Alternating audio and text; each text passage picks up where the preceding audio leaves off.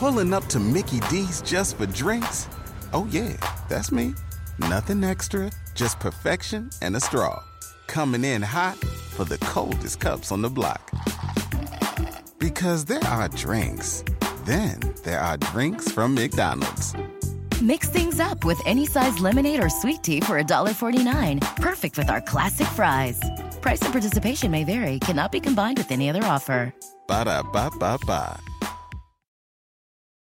Hey, thanks for downloading the podcast. And remember, if you want to listen live, download the iHeartRadio app, download the TuneIn app, and just search for Fantasy Sports Radio Network, and you can listen to this program live. Also, if you want to watch the video of this podcast, check us out on YouTube, on Twitch, or on Periscope, and type in, you guessed it, Fantasy Sports Network. You'll find us there. Enjoy the show, and thanks for listening. You're listening to the Fantasy Sports Radio Network. Fantasy Sports Today.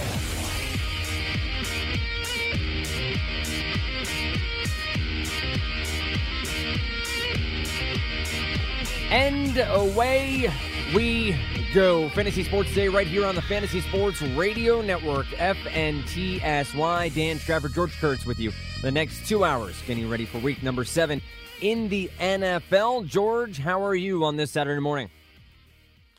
So far, so good. I was not a Chubb winner. How about that? Okay, so I'm not perfect. Playing, I think it was 8 leagues. Checked them all. No Nick Chubb for me. There is one of those moments where that player comes available in fantasy football and everyone runs to the waiver. Whether you're fab or even just straight waivers or first come, first serve. And you see it happen on Twitter. You see people freak out about it. And this is where we'll start off the show, talking about that Carlos Hyde trade to Jacksonville and the fallout there in Cleveland.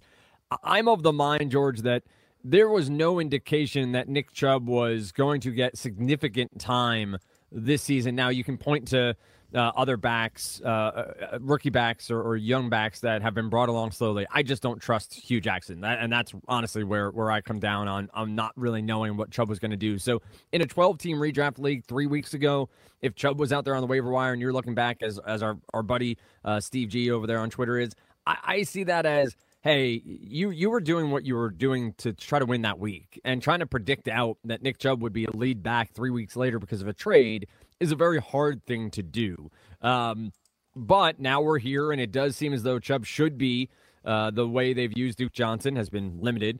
Chubb has shown, obviously, that one big game, 3 carries over 100 yards, that he has the skill set that could be successful in the NFL. But I want to start on the other side of it, actually. How concerned are you about Leonard Fournette, that the Jacksonville Jaguars went out and picked up yet another running back to pair with TJ Yeldon? Do you think this is a more significant injury to Fournette, and Fournette owners should be a little bit scared about what could come next? Well, I think you have to be. We're sort of reading tea leaves here, right? Why go out and acquire another back? Granted, it was cheap. Like Ajayi last year, this was cheap, 5th-round pick. I think when Adam Schefter reported it yesterday, and I see it on Twitter right away, I'm waiting for the compensation. And you're going through your mind what it could possibly be. 3rd-round pick, maybe a conditional, and 5th-round pick. Really? That's it. I know NFL teams guard their picks like it's state gold, but come on, the 5th-round pick. You got Carlos Hyde. You're going to make that deal over time. So I was surprised it was that cheap. Because the first thing that went through my mind, Dan, was, Fournette must be really hurt. For them to acquire another running back. Because you think about it. All right, you're playing Sunday. Right, you got a game Sunday. You got a game next week. But then you got to buy. I would think worst case scenario is Fournette's only missing 2 more games. And right now, I might hold him out 2 more games no matter what. Even if I thought he was going to be healthy, if I was Doug Marrone, I thought he was healthy enough to play next week, I'm holding him out. Yep. You pretty much get him a month's rest now. But you acquire Hyde. It makes me think there's something. Well, they either Fournette's going to be out longer than we think, or they don't believe he can stay healthy. And maybe that's the case. Where he'll be healthy, but he's injury prone. He's going to get banged up again. And they're covering their bases there. But then you think, cheap price, so it didn't matter anyway. It's still a good player here. Maybe they're worried about Yeldon. He can't stay healthy either. Or he's just not very good. It could be a combination of all of this. And right now, I think one thing they do realize that Bortles can't get it done. Yeah, he's not one of these quarterbacks who can win a game without a running game. He needs a strong running game to get it done. Yeah, Jacksonville, listen, in my mind, I said it last year, they screwed up by signing Bortles and not going out and getting a free agent quarterback, specifically Kirk Cousins. Yeah, I said it many times in these shows. I thought they should have gone out with that defense, with a good running game, go out and get the best quarterback. Not that I'm the best quarterback available is what I should say. And that's what Kirk Cousins was. I thought they made a huge mistake not making a stronger play for him. It's, I think all that makes a ton of sense. So everyone knows, pretty straightforward here. TJ Yeldon still in play this week, but as we go forward, Yeldon and Hyde should conceivably split carries, and that takes away from the bell cow nature of Yeldon while he fills in 4-4 net, which is going to hurt his season-long perspective and his DFS perspective.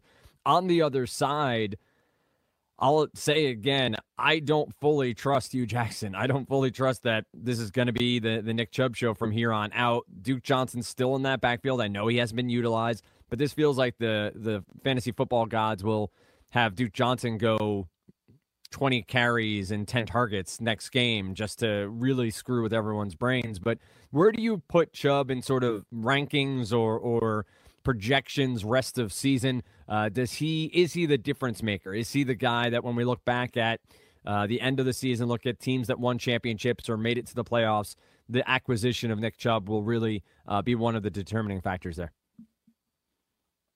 Well, I mean, you look at it. What's the worst case scenario? Running back 2?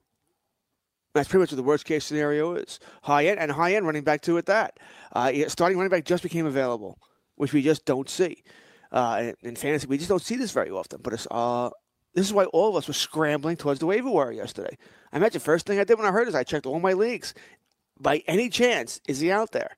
And he wasn't. And he was drafted in all leagues. That's why he wasn't a gift because he was on someone's team there. But whoever team he's on did get a gift. So good for you. I think he's a high-end running back, too, no matter almost baseline. Is there a chance he can go a little better, end up becoming running back 1? Sure. Could he be worse? Absolutely. The Cleveland schedule is not all that daunting where you're worried about them playing strong run defense. I mean, hell, they're playing Tampa Bay tomorrow.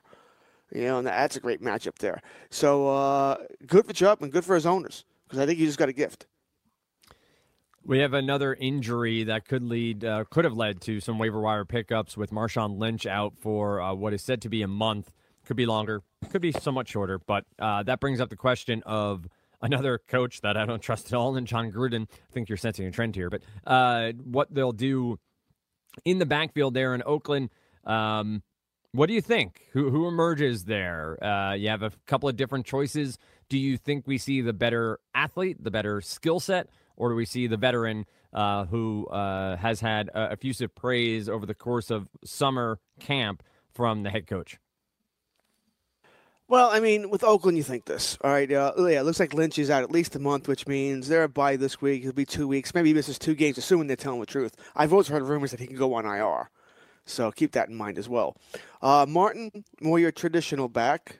Jalen Richard, PPR back. The problem is this. What hurts Martin is, does anyone not think Oakland's going to be trailing in most games? Right. Bad team. Churchill's back, not going to run the ball that much. Can't run when you're down 17 points in the third quarter. So that means Jalen Richard. PPR leagues, I think Richard is more valuable. He's the guy I'd want. He'll catch some passes. I'm not dying for either one, mind you. I mean, most weeks, depending on matchups, maybe one is a low-end running back too.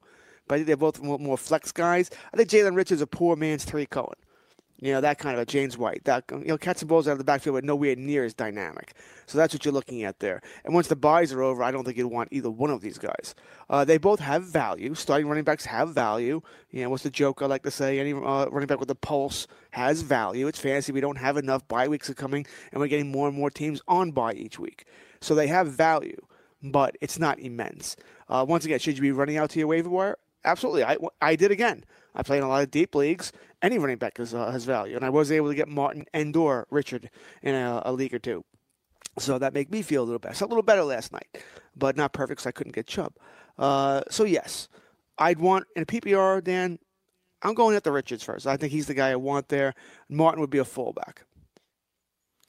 Makes sense to me. Don't forget there is a London game that is not in line with the 1 p.m. So it's a 9:30 start on Sunday morning. Tennessee and the Chargers. So setting lineups, you have anybody in those games, just keep that back of mind to make sure you're not caught a little bit surprised there, obviously. Let's talk about Mike McCoy.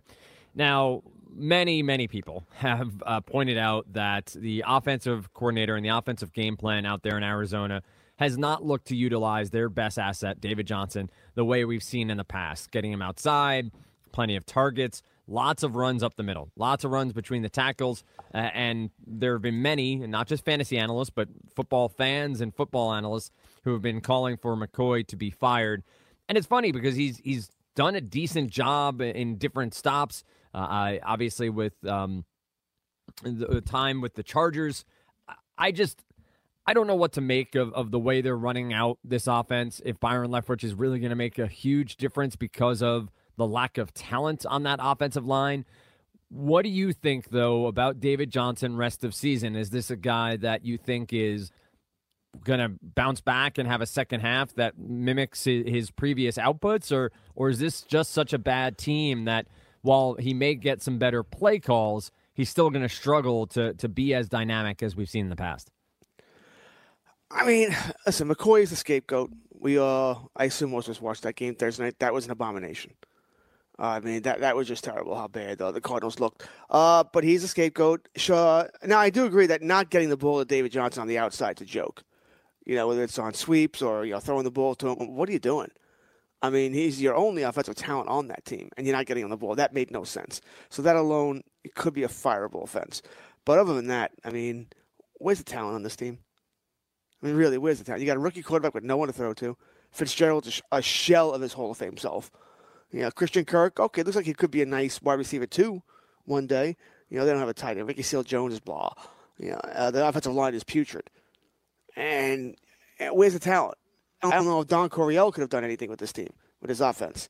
I really don't. So, for you young listeners, he's a very top offensive coordinator back in the day and head coach. I just don't know where the talent is, what anybody could have done. But once again, we see this all the time. Who gets fired first? The coordinators, because someone's, they're crying. Everyone's crying for blood. And you got to fire the coordinator first, and then generally the coach is next. Granted, it's early, just 7 games into his tenure, but that's generally where these things go. But I don't know if anybody could have done anything different right now. This team is a vast wasteland as far as offense is concerned here. But you played poorly, national TV, got 10-day break. Someone was going to pay the price. McCoy did. So do you think we get anything more out of David Johnson, or it is what it is at this point? It's just going to be sort of RB2 stat line from an RB1 talent. Oh, I mean, Byron Leftwich has taken over, and he's never been a coordinator anywhere before, never called plays before. But he is somebody that a lot of people were considering an up-and-comer, that he was going to be the next big thing. So I guess it can't get any worse, right? Can't get any worse. You have to think they'll get the ball to David Johnson. The problem is, and this is what I saw, getting a lot of questions last week, whether it be on the Roto Experts Slack channel or my Twitter or whatever, radio shows, about, the Broncos, hey, they would give it back-to-back 200-plus yards rushing to running backs. David Johnson's going to have a big week. It was like, well, no, because, granted, the Jets, Crowell had over 200-plus yards against the Broncos, and then Todd Gurley goes bananas. Gurley's in a class of his own anyway. But the problem is, say it again, you don't think the Broncos knew that the only offensive weapon they were worried about was David Johnson? So they're going to have 8 men in the box all the time. They're going to have somebody looking. They're always going to be looking to stop Johnson and force anybody else to beat them. Just wasn't the same situation there. So I have to think they're going to have the offensive game plan. There should be 2 offensive game plans for the Cardinals. One, getting Rosen to be better, right? I mean, building him up for the years to come. This season's gone.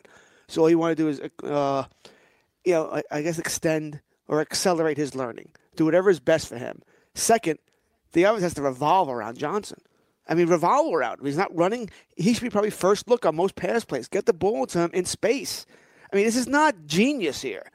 Maybe genius how to get him open, but it's not a genius as far as what you want to do with the football. You want to get it to Johnson. He is your playmaker there. Use him.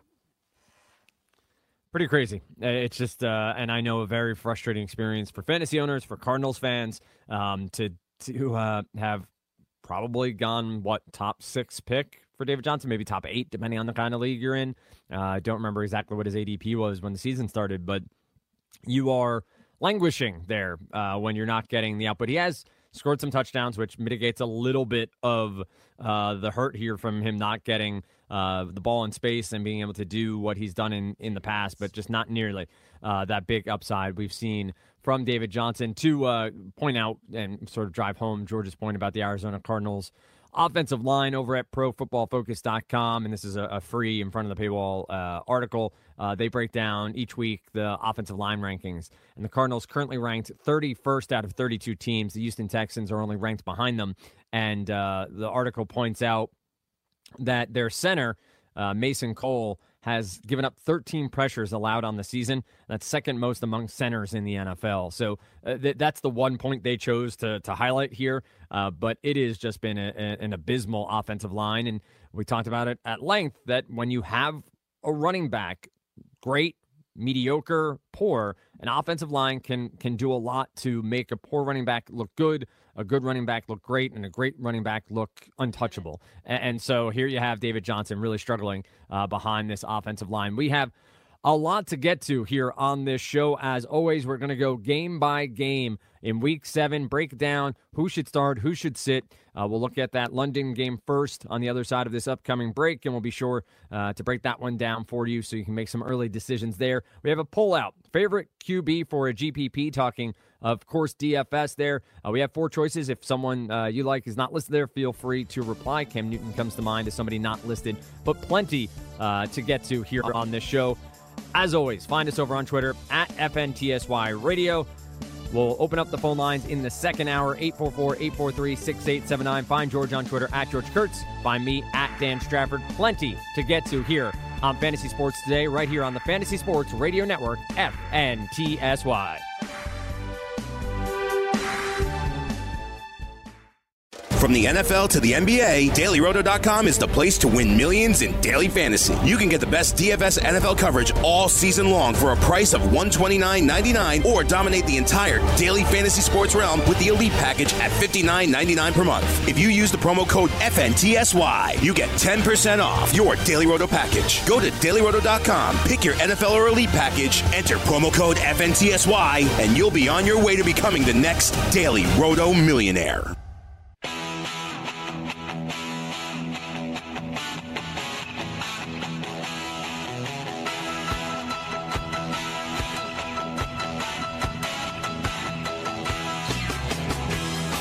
Enjoy playing daily fantasy sports but are sick of dealing with professionals using algorithms to select hundreds of lineups and entries? Try the Props Builder tool at MyBookie.ag. Forget having to create multiple lineups, ditch the hassle of dealing with late scratches, and avoid experts winning 90% of the money. Invest in the players that you want without salary caps. If you sign up for a new account using the promo code FNTSY, you can receive a 50% deposit bonus. No more dealing with late lineup scratches, no experts to compete against, just you and the prop that you choose. Go to mybookie.ag, enter promo code FNTSY upon sign up, and choose your matchups using the Props Builder tool. That's mybookie.ag, promo code FNTSY. So, George, we kick off our Week 7 look ahead with the London game, which has the Tennessee Titans and the Los Angeles Chargers. Chargers -7 here, and over-under set at 45 to open the week, and has not moved from there. Interestingly, both teams have moved slightly, with Tennessee going up by 1/4 point, Chargers going down by 1/4 point. The spread has shifted by -0.5, so 6.5 for the Chargers, I should say. This game is one that, again, may be off a lot of people's radars if you're more of a DFS player, because it's not on the main slate of DraftKings or FanDuel. But one that obviously has some pieces that may be worthwhile from a season-long perspective, as each and every game gives us something. What do you got here? Is this a game that has some pieces you have on rosters, and what do you think are the proper starts in this contest? I wonder if the Chargers have a better home field advantage here than they do when they play in Los Angeles. First thing that comes through my mind here. Game's in England, so remember, everybody set your lineups tomorrow early, 9:30 start. Eastern time, that is. So, once again, make sure you check your lineups and your league rules. Does everyone have to be set by 9:30, or just your Chargers and Titan players? So, check that. Different leagues have different rules there. I like the England starts when they start at 9:30. You know, I don't mind waking up. I generally get up at 9 o'clock on a football Sunday anyway, so I'll get up at 8. hit the gym, and then start my day. So I kind of enjoy these games. Oh, look at you. Hit the gym. Look at this guy. I am married with children, Dan. Okay? The only free time I have each day is that hour at the gym where I can read, look at this, the music, read a paper, do a little workout, and feel good about myself, and then go home like have an egg sandwich and kill that, eggs, bacon, and feel good about eating that too. So that's how, that is how I start actually how I start most days. So yay me. So I enjoy it. You watch the game, you watch whatever pregame show you like. For me, I tend to watch the ESPN shows, more the fantasy football now than Countdown. I think they just give better information. But so that's how I do it. And Titans Chargers England. Generally, the games in England aren't offensive showcases. The field is really not up to NFL standards. It gets chewed up pretty easily. It's also damp and wet and shocking. I know it rains in England a lot.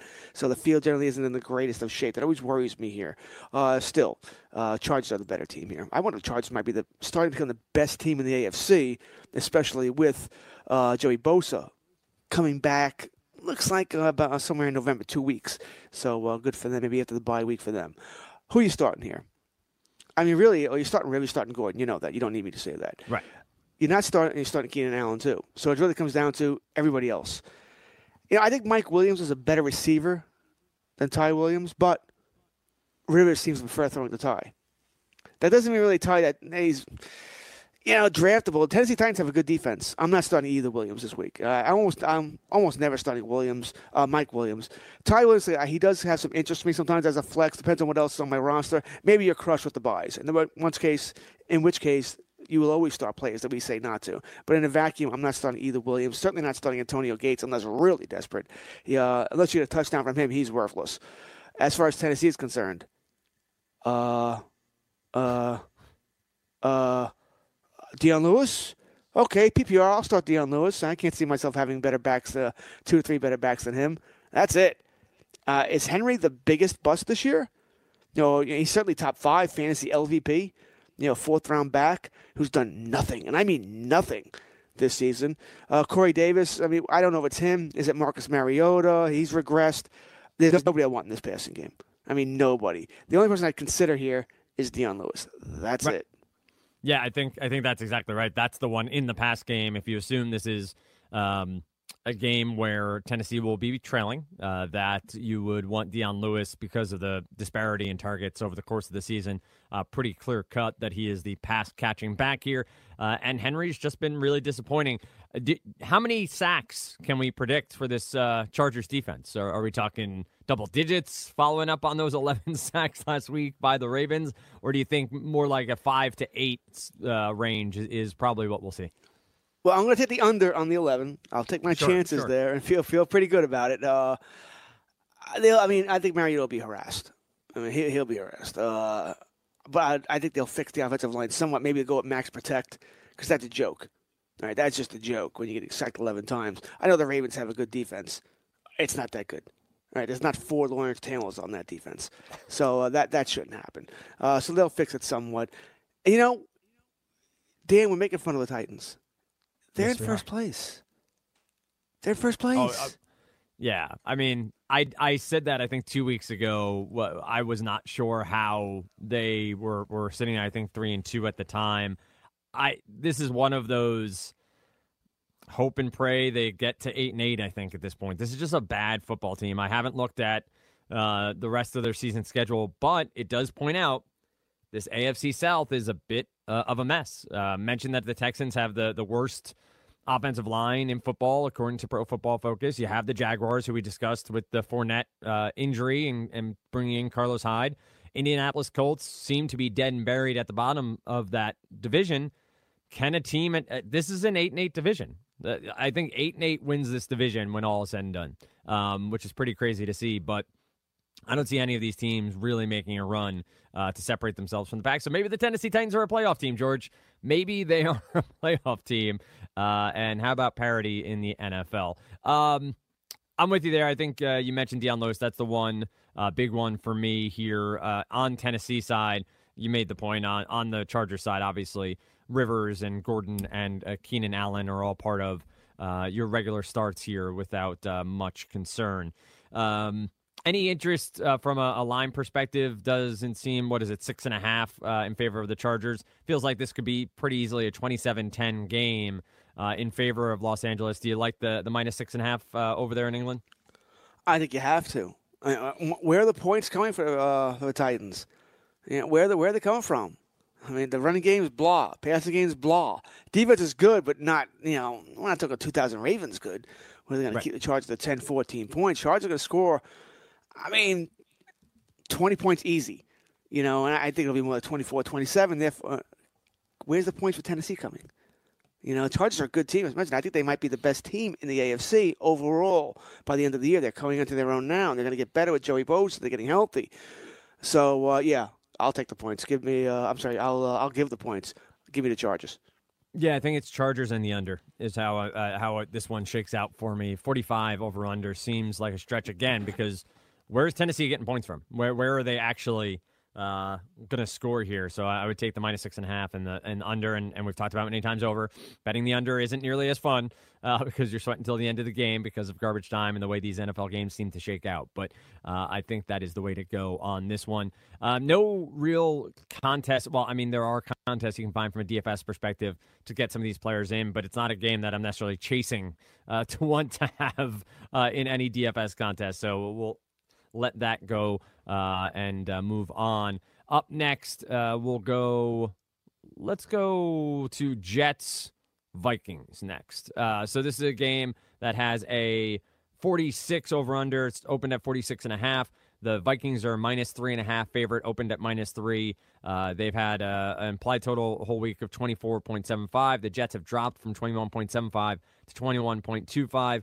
Obviously, this is a Minnesota defense that George has not lived up to the hype. They've lost a good deal of their defensive line to injury and to personal issues over the course of the season. It's one that could be susceptible to the pass game here, but you are talking about a rookie quarterback on the other side. It's Sam Darnold, one that's shown the ability to get it done. He's making passes that have been compared to not other rookie quarterbacks, but more seasoned veterans. How do you see this one? This is an interesting one overall. Vikings much better against the run than the pass. Jets probably can shift between both. Do you see the Jets' offensive players as viable here, or do you think this is a week that the Vikings defense gets back on track? Well, when it comes to the Jets, not big on the running game. The Vikings defense, you mentioned, hasn't been as good as we expected, but the run defense has been. So I have no problem. I'm not saying sit Crowell and Powell because, once again, you have 4 teams on bye. Tough to do that. But make sure there's no one better on your roster to start over. I don't see big games coming from either one of those two. So that's my problem there. You can throw on Minnesota, but Enuma's out, got the ankle injury. Pryor looks like he's not going to play. That leaves Robbie Anderson and Jermaine Kearse. And Kearse is a pickup this week. Because once again, PPR leagues, I think he'll get his share of passes, his share of targets, catch 5-6 balls, get some yards, maybe gets into the end zone. So I do like Kearse this week. I just think he'll do some damage there. That's really it. I'm not starting Sam Darnold. He wouldn't be the streamer I'd love to get if you got Aaron Rodgers, Russell Wilson, Ben that are out. I think there are better streamers out there. Andy Dalton, Baker Mayfield. There's a bunch of quarterbacks you can get. Quarterback is deep. I think you can do better than Darnold this week. But I do think they're going to throw the ball a lot. But I also think Darnold's going to make some mistakes. There'll be some picks. Maybe even a pick 6 wouldn't shock me here. The Minnesota defense is playing better. Pass defense is playing better than it was the first couple of weeks of the season. So I'd be careful here. Kearse is the one guy outside of Robbie Anderson that I'm interested in starting in this passing game. But bottom line is I'm worried about the run game. And for Minnesota, listen, Cook is out again, which I think if you own Cook and Murray, you're thrilled. All right? Because you don't want to take a chance you start Cook and he has 10 snaps and he's done. So your Cook is out, fine. You start Murray. If you don't own, you just own Cook and not Murray, well, that sucks for you. I don't know what's going on with Cook. Well, it does. It's not, I'm just here to tell the truth, Dan. I'm not going to sugarcoat anything. I appreciate that. Sucks for you. This guy, once again, fantasy bust. One of the bigger busts this year. Maybe he turns it on in the second half. He gets healthy. We see what happens here. But every week we're hearing the same thing. He comes in. He's going to play. But Monday and Tuesday he's going to play. By Thursday, Friday, he's not. And maybe Minnesota's just taking an abundance of caution. Maybe he could have played. But they feel, you know what? We'll keep going to give him rest. We want to make sure he's healthy for the second half, the stretch run, all that. You have to wonder now, They play New Orleans next week. That's a big game. Then Detroit. It's another big game. Then a bye week. Is he sitting out the next 3 games? The next 3 weeks? And then gets healthy for at Chicago in week 11? That's what I'm wondering right now. So it's a concern. Murray is a start for me in this game. Absolutely starts for me. And then again, you have your normal Vikings that start every week. Cousins, Thielen, who may be the best receiver in football. Diggs always starts. Rudolph always starts. Yeah, I'm same analysis for me from the slot receivers. It's Jermaine Kearse and Adam Thielen are probably 2 of my favorite DFS plays this week when it comes to this game. I think the matchup for Kearse is fine. I know the injuries in the secondary over there for Minnesota have opened up some holes in the slot, so I like Kearse a lot. With potential, you mentioned 5. I think this is a double-digit target game for Kearse with potential double-digit receptions just simply because of the matchup and what we'll see out of Sam Darnold. And then on the other side, it's so much fun to watch Adam Thielen play football. It's fun to watch this offense play with Stephon Diggs on the other side. And then you do talk about someone like Laquan Treadwell, who's on this team. And you got so many pieces that can do big things. Kyle Rudolph thrown into the mix there as well. So I think Thielen is a lock in cash games for me in DFS, just simply because of the volume and the target share he gets, and this Jets defense should be one that they can pick apart pretty well from the slot. So I like Thielen a lot, and I love Jermaine Kearse this week from the Jets side of the ball. Let's continue. Any wagering here? I don't think it's one that I'm overly comfortable with either the over-under or the spread. I think the Jets could hang in this one, could even win this one if the Vikings defense has similar struggles against the pass that we've seen. Do you have any inkling here on any of these spreads or over-unders in this contest? I do wish the over-under was about a point and a half, 1 to 2 points lower. Man, I'd be a lot happier if it was at 44. Because I think it's going over. I do. I think it's going to be somewhat of a high-scoring game because both teams are going to have to throw. And I said, I pick 6. I wouldn't shock me if it's coming. I'm feeling it for some reason tomorrow in this game here.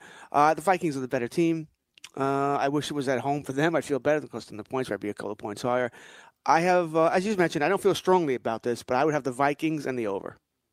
That makes sense. And as we talk through these games, George and I looking at what we would do personally, obviously try to give an indication of where we feel more confident in what we'd be doing. And obviously at the end, also talk to George about what wagers he's made already or what he will be locking in. So this is one that would be low down on the totem pole for me of ones I'm locking in or ones that I really want to make, more just to take here, that I do think this game shoots out. From a DFS perspective, I'm going to have a few pieces here. So the over would come into play a little bit more for me when looking through that. Okay, let's go next.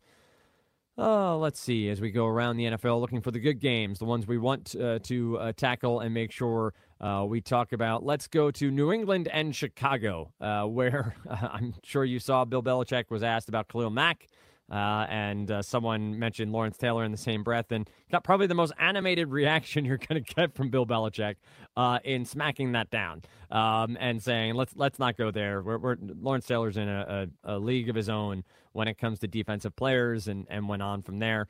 Patriots are 4-2. They are tied with the Miami Dolphins for first place in the AFC East. Chicago is 3-2 there in the NFC North with a tie with both the Packers and the Vikings, who we just discussed. Well, I guess you have the ties there for the Packers and the Vikings. Offense could be big here for both sides. You mentioned Tariq Cohen earlier. He's had a nice run over the past couple of weeks with targets. The Patriots defense is not one that really needs to be feared quite yet this season. What do you got in this game? All right. First of all, Khalil Mack is questionable. So speaking yes. of Lawrence Taylor, which was a silly comparison, by the way. Taylor's an all-world play, once in maybe a lifetime kind of player. So I wouldn't compare him with the two either. So we don't know if Khalil Mack's going to play. So either way, he won't be the Khalil Mack we expect him to be. Because if he was, he could take over this game. New England Patriots offensive line, not the greatest. I mean, when you look at the Patriots, Sony Michel, you're starting. I know he's always listed as questionable on the injury report. I think that's because of the knee injury early in the year, but he's going to, you're not going to really worry about that. I'm starting Michel, starting James White. I know we're all pissed off at Gronk. I get it. One red zone target since week 1. I'm pissed off at Gronk. Or Brady not throwing at Gronk, or the offensive coordinator, Josh McDaniels, we're not calling plays to Gronk, whatever it might be. Still starting him, so stop whining. You don't have a choice there. Edelman starts. Josh Gordon probably starts. I think he's only going to get better and better, but never really be the player he could have been if he didn't have all these issues here. So I think it's your normal starts there. Chicago, you mentioned Cohen. We didn't mention Howard. He's not as big a part of the game plan anymore. He's a problem. Burton goes here. Allen Robinson, I know he's missed some practice time this week. I think those are just veteran maintenance days. He goes as well. And Taylor Gabriel, if you need a spot start, he's someone you can think about as well. A lot of points in this game. Getting through the 1 o'clock games here on Fantasy Sports Today. Coming back with more on the other side of this break. Don't forget to vote in the poll at FNTSY Radio. Like a great pass rusher, the Roto Experts will help you sack your fantasy football competition. When you register for their exclusive Edge fantasy package, you get a cheat sheet generator plus a player database with sortable projections and rankings from the best in the business. And you can join the fantasy conversation in the 24/7 Slack chat channel. Visit RotoExperts.com to register for the exclusive Edge fantasy package and enter the promo code FNTSY and you get a 10% discount. That's the RotoExperts.com exclusive Edge fantasy football package, promo code FNTSY.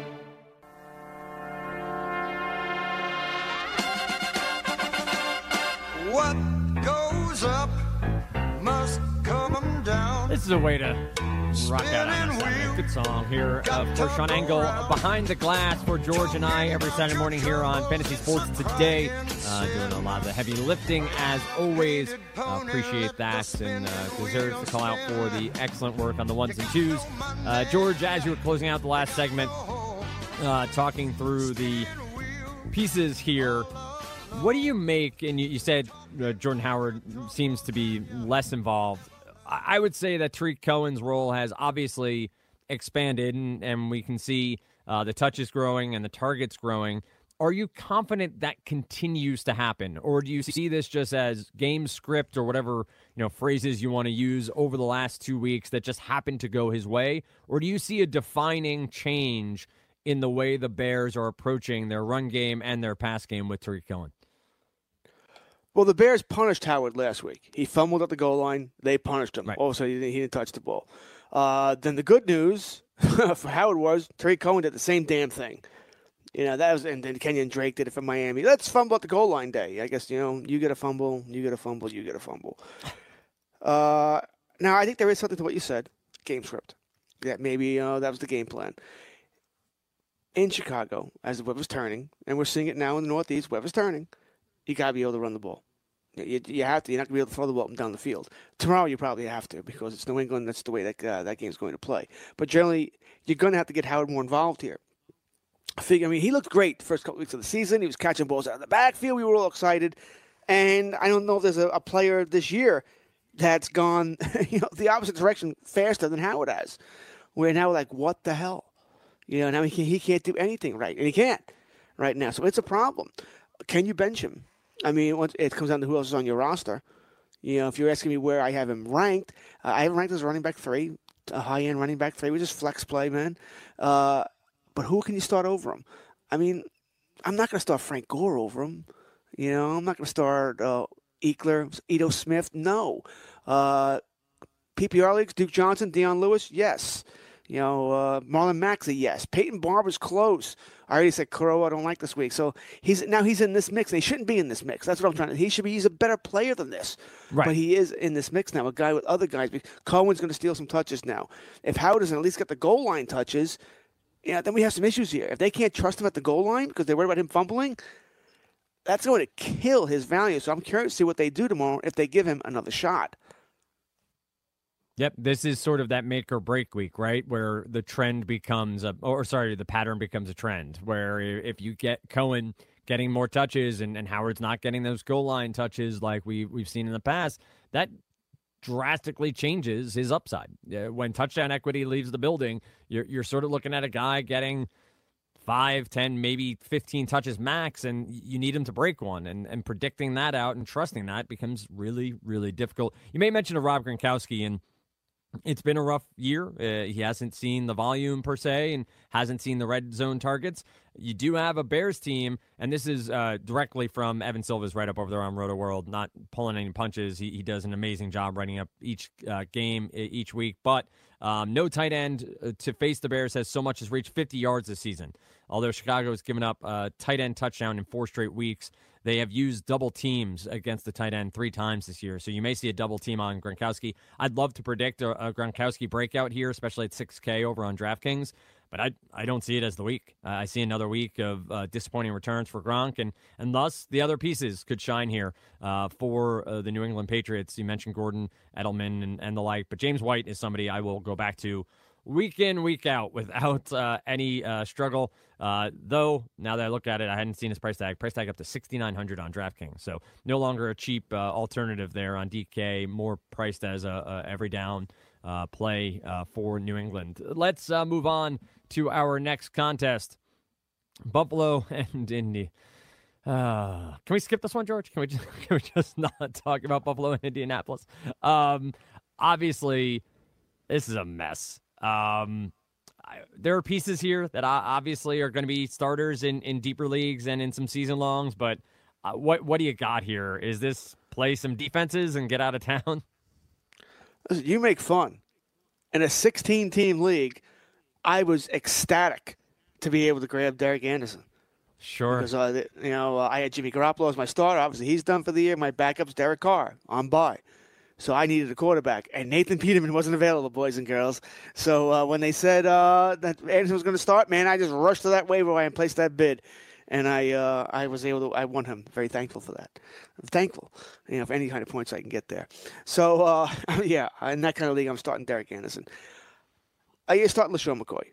Okay, we know that. Even though he hasn't been great, still starting him. I think you do wonder. Derek Anderson has had some chemistry. Has played with Kelvin Benjamin in the past. Maybe. The Indianapolis Colts are a terrible defense. So maybe. Which brings up, by the way, the Indianapolis Colts.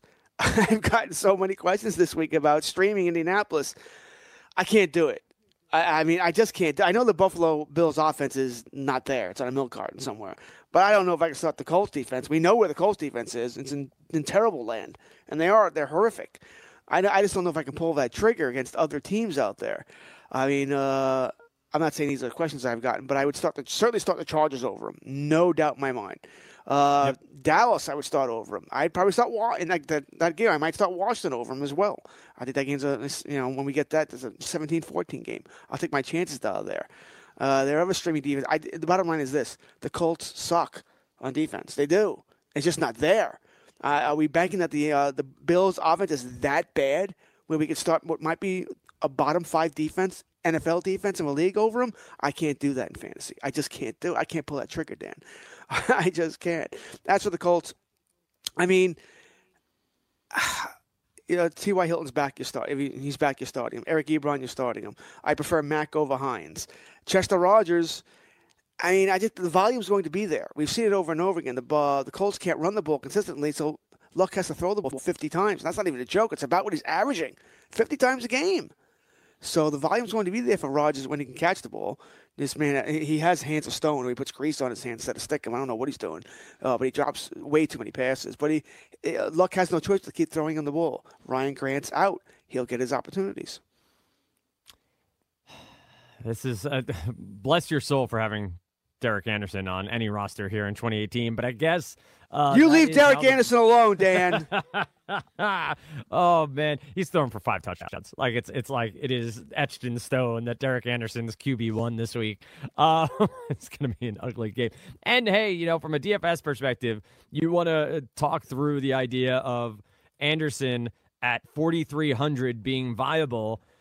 He sure, he's a cheap option that has the upside to potentially throw 2 or 3 touchdowns, and you probably want to take a swing at what wide receiver or piece you'd want on the other side. I guess it would be a Kelvin Benjamin at 3,500 and hope that they just have some sort of rapport where Benjamin racks up the receptions. This is just ugly. But and T.Y., obviously at 6,200, I think is going to get plenty of volume on Sunday. Coming off the hamstring injury, I think he's going to be a viable play in DFS as well at 6,200. Let's move on. I don't want to besmirch the name of Derek Anderson any further. I don't want to upset George. But let's go next to Detroit Hater. and Miami, the Lions and Miami. Detroit 2-3. Miami Dolphins, the first place Miami Dolphins in the AFC East. We have yet again a Brock party.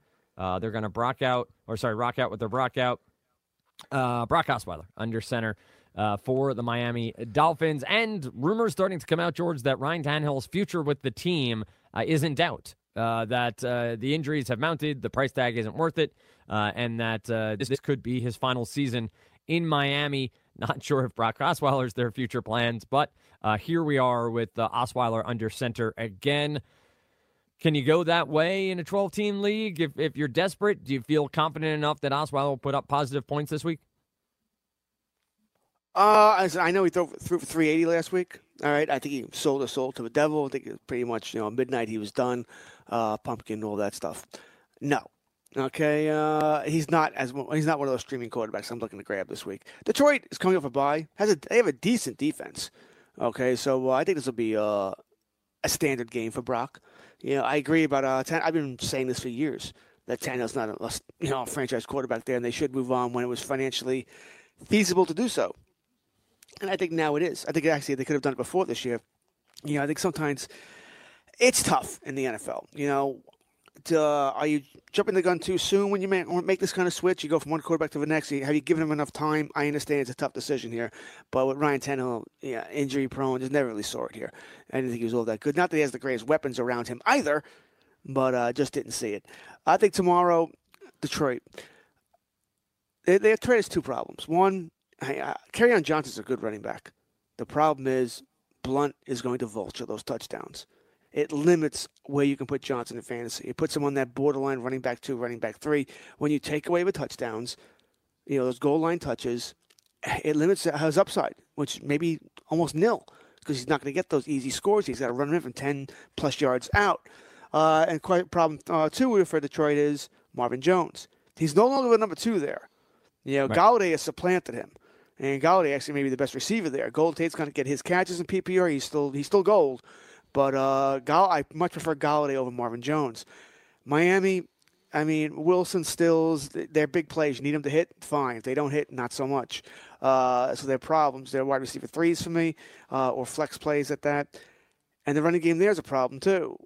Gore and Drake, which one? Drake, we saw him have the tears on the sideline last week after he fumbled at the 6-inch line. Gore came to his defense. They're still using Drake. But Gore is taking away touches there, and a lot of touches at that. They're eating into each other. They're cannibalizing. It's tough to start either one as more than a flex play. I agree here. I also want to point out that Albert Wilson was one of the big benefactors of Brock Osweiler last week. Saw his targets jump from 6 to 9, and obviously had 6 receptions, 155 yards. And you look at that sort of box score and say, I got to play him again this week. 2 of those scores were off basically check down passes, and Wilson did the rest. So you could make the jump and say, Wilson's skill set, he's very fast or elusive, so I'm going to go back to him. I just want to caution that 4K on DraftKings, you can take that risk, but it does seem like he is a low-level wide receiver 3 or 4, or flex, whatever you want to talk about there, at best from a season-long perspective, and I wouldn't read too much into a 1-week sample here for the Miami Dolphins. Again, if it happens again this week and we start to talk about the chemistry between Brock Osweiler and Albert Wilson, 1, shoot me, but 2, then you can start to discuss whether or not he is more viable as the season moves along. But just want to throw that little bit of water on that fire from Wilson from last week. A little bit of caution there. Let's move on to our next game. We talked to Jets and Minnesota already. Carolina and Philadelphia. Philadelphia at 3-3. Carolina at 3-2. Taking a look here across the betting lines. 44.5 over under is the live total I'm seeing right now. You have the Eagles favored at -5. It opened at -4. This game in Philadelphia, Carson Wentz getting healthier each week. You do see a fairly cheap Cam Newton on DraftKings as a potential play simply because of his floor with rushing the ball. What do you got here? This could be a fun sort of knock him down, drag it out sort of defensive game, or we could see some skill players really step up. What do you got in this one? I think this will be a football game. And what I mean by that is you won't see the offense, it won't be a 41-38 game and the offense go bananas here. I think it's going to be a football game. Both teams have good defenses, good offenses. So it should be a fun game to watch, and it's an important game in the NFC. The Eagles are 3-3. I don't know what the Carolina record is offhand, but they're right around that as well. It's a big game for both teams. I think they're 3-2 offhand. So it's a big game for both teams. Carolina probably still upset they didn't pull out that last-second victory over Washington last week. So good game here. You're starting both quarterbacks, right? You said it, and I agree. Wentz is starting to look like the Wentz we've come to expect. You're shaking off that rust, playing better now. Carolina, really, you're starting CMC, you're starting Cam Newton. You're probably starting Funchess in most leagues. He's at least a wide receiver 3 flex play for you. That's it. I don't have anybody else in Carolina. I don't think I'll have anybody else most weeks there. You want to bank on more? Good luck. Some weeks you're going to get it, some weeks you're not. Philadelphia. The running game's a problem. Smallwood, Clement. Who do you like? Who don't you like there? It's the passing team. We know Doug Peterson likes to spread the ball around to both running backs, so they'll both get some play there. Neither one's more than a running back 3 flex play. Jeffries, the receiver, he's come back and he's scoring touchdowns. Wentz is looking for him. Aguilar doesn't look to be the same player he was last year. He's catching all those passes. Maybe that'll happen. Maybe it won't, but I'm starting Jeffrey over Aguilar pretty easily here. It's not even really a decision point there. I think it comes down to, are you starting Aguilar at all? Who's on your roster? Who can you start above him? He's far from a must-start for me. Once again, flex play there. And Ertz is starting. So it's funny. For really 2 good teams, there's not really, in my mind, a whole lot of fantasy decisions to make here. They either have guys you're definitely starting or guys you're not. There's obvious plays for Zach Ertz here, who has continued to be the sort of dominant tight end. You've seen his price point jump above, except for Eric Ebron. If we want to go, I'm kidding. But this is still a good matchup here. 7,100 from a DK price point is a little bit steep to pay for a tight end, but it's a position that's really struggled and one that you can make predictions about. Trey Burton or David Njoku or even Rob Gronkowski at a cheaper price point. But if you have a thought here that Ertz struggles, stay away, but it does feel like another good spot for Zach Ertz, and Wentz has continued to target him at a very high volume week over week. So I'll be at least trying to figure out if Ertz makes his way in. Overall here, what's your thought on Cam Newton? Do you see this as a DFS play at a cheaper price point of 5,900, or do you see Philadelphia's defense being good enough to hold him in check? Well, what's in check? We know what Cam... Right, that's a good point. We know what Cam, his accuracy is lacking. He's never been a very accurate quarterback. What makes him valuable in fantasy is he's going to run generally 40, 60 yards in games. If he gets in the end zone, think about that. He runs 40 yards a game, gets in the end zone. That's 10 points right there. We're not even talking about his passing yet. So that's why he's valuable in fantasy, because he has a high floor. Even in his bad games, you can almost certainly still going to get double-digit points from him. He throws a couple of touchdowns, now you're into the 20s, and you're fine. You're golden. So that's where Cam is. Could the Philadelphia defense keep him in check? Linebackers are athletic. They could keep his running in check. They could. Secondary is not very good. That's where Philadelphia can be beat. We've seen that over and over again, and that's where I expect Cam to try to attack them. But his accuracy is iffy. Olsen's back. That helped. That was sort of his, BFF there over the middle, but I don't think Olsen's anywhere near the player he used to be. You're starting Cam. You are. I can't see how he's not a top 12 quarterback, but he's not a top 5 this week either. He's closer to 12 than he is to 5, but he's still a quarterback 1. We'll see how this game turns out. Should be a fun one to watch with the 2 quarterbacks under center there and 2 different styles of play, but should be a fun one to see. Still plenty to get to here. The rest of the 1 o'clocks, and we'll get down to the 4 p.m s. We'll talk some DFS. We'll take a look at our poll that we put up in the first hour and get some results after this break. Plenty to get to here on Fantasy Sports Day. Dan Strafford, George Kurtz, coming back after this.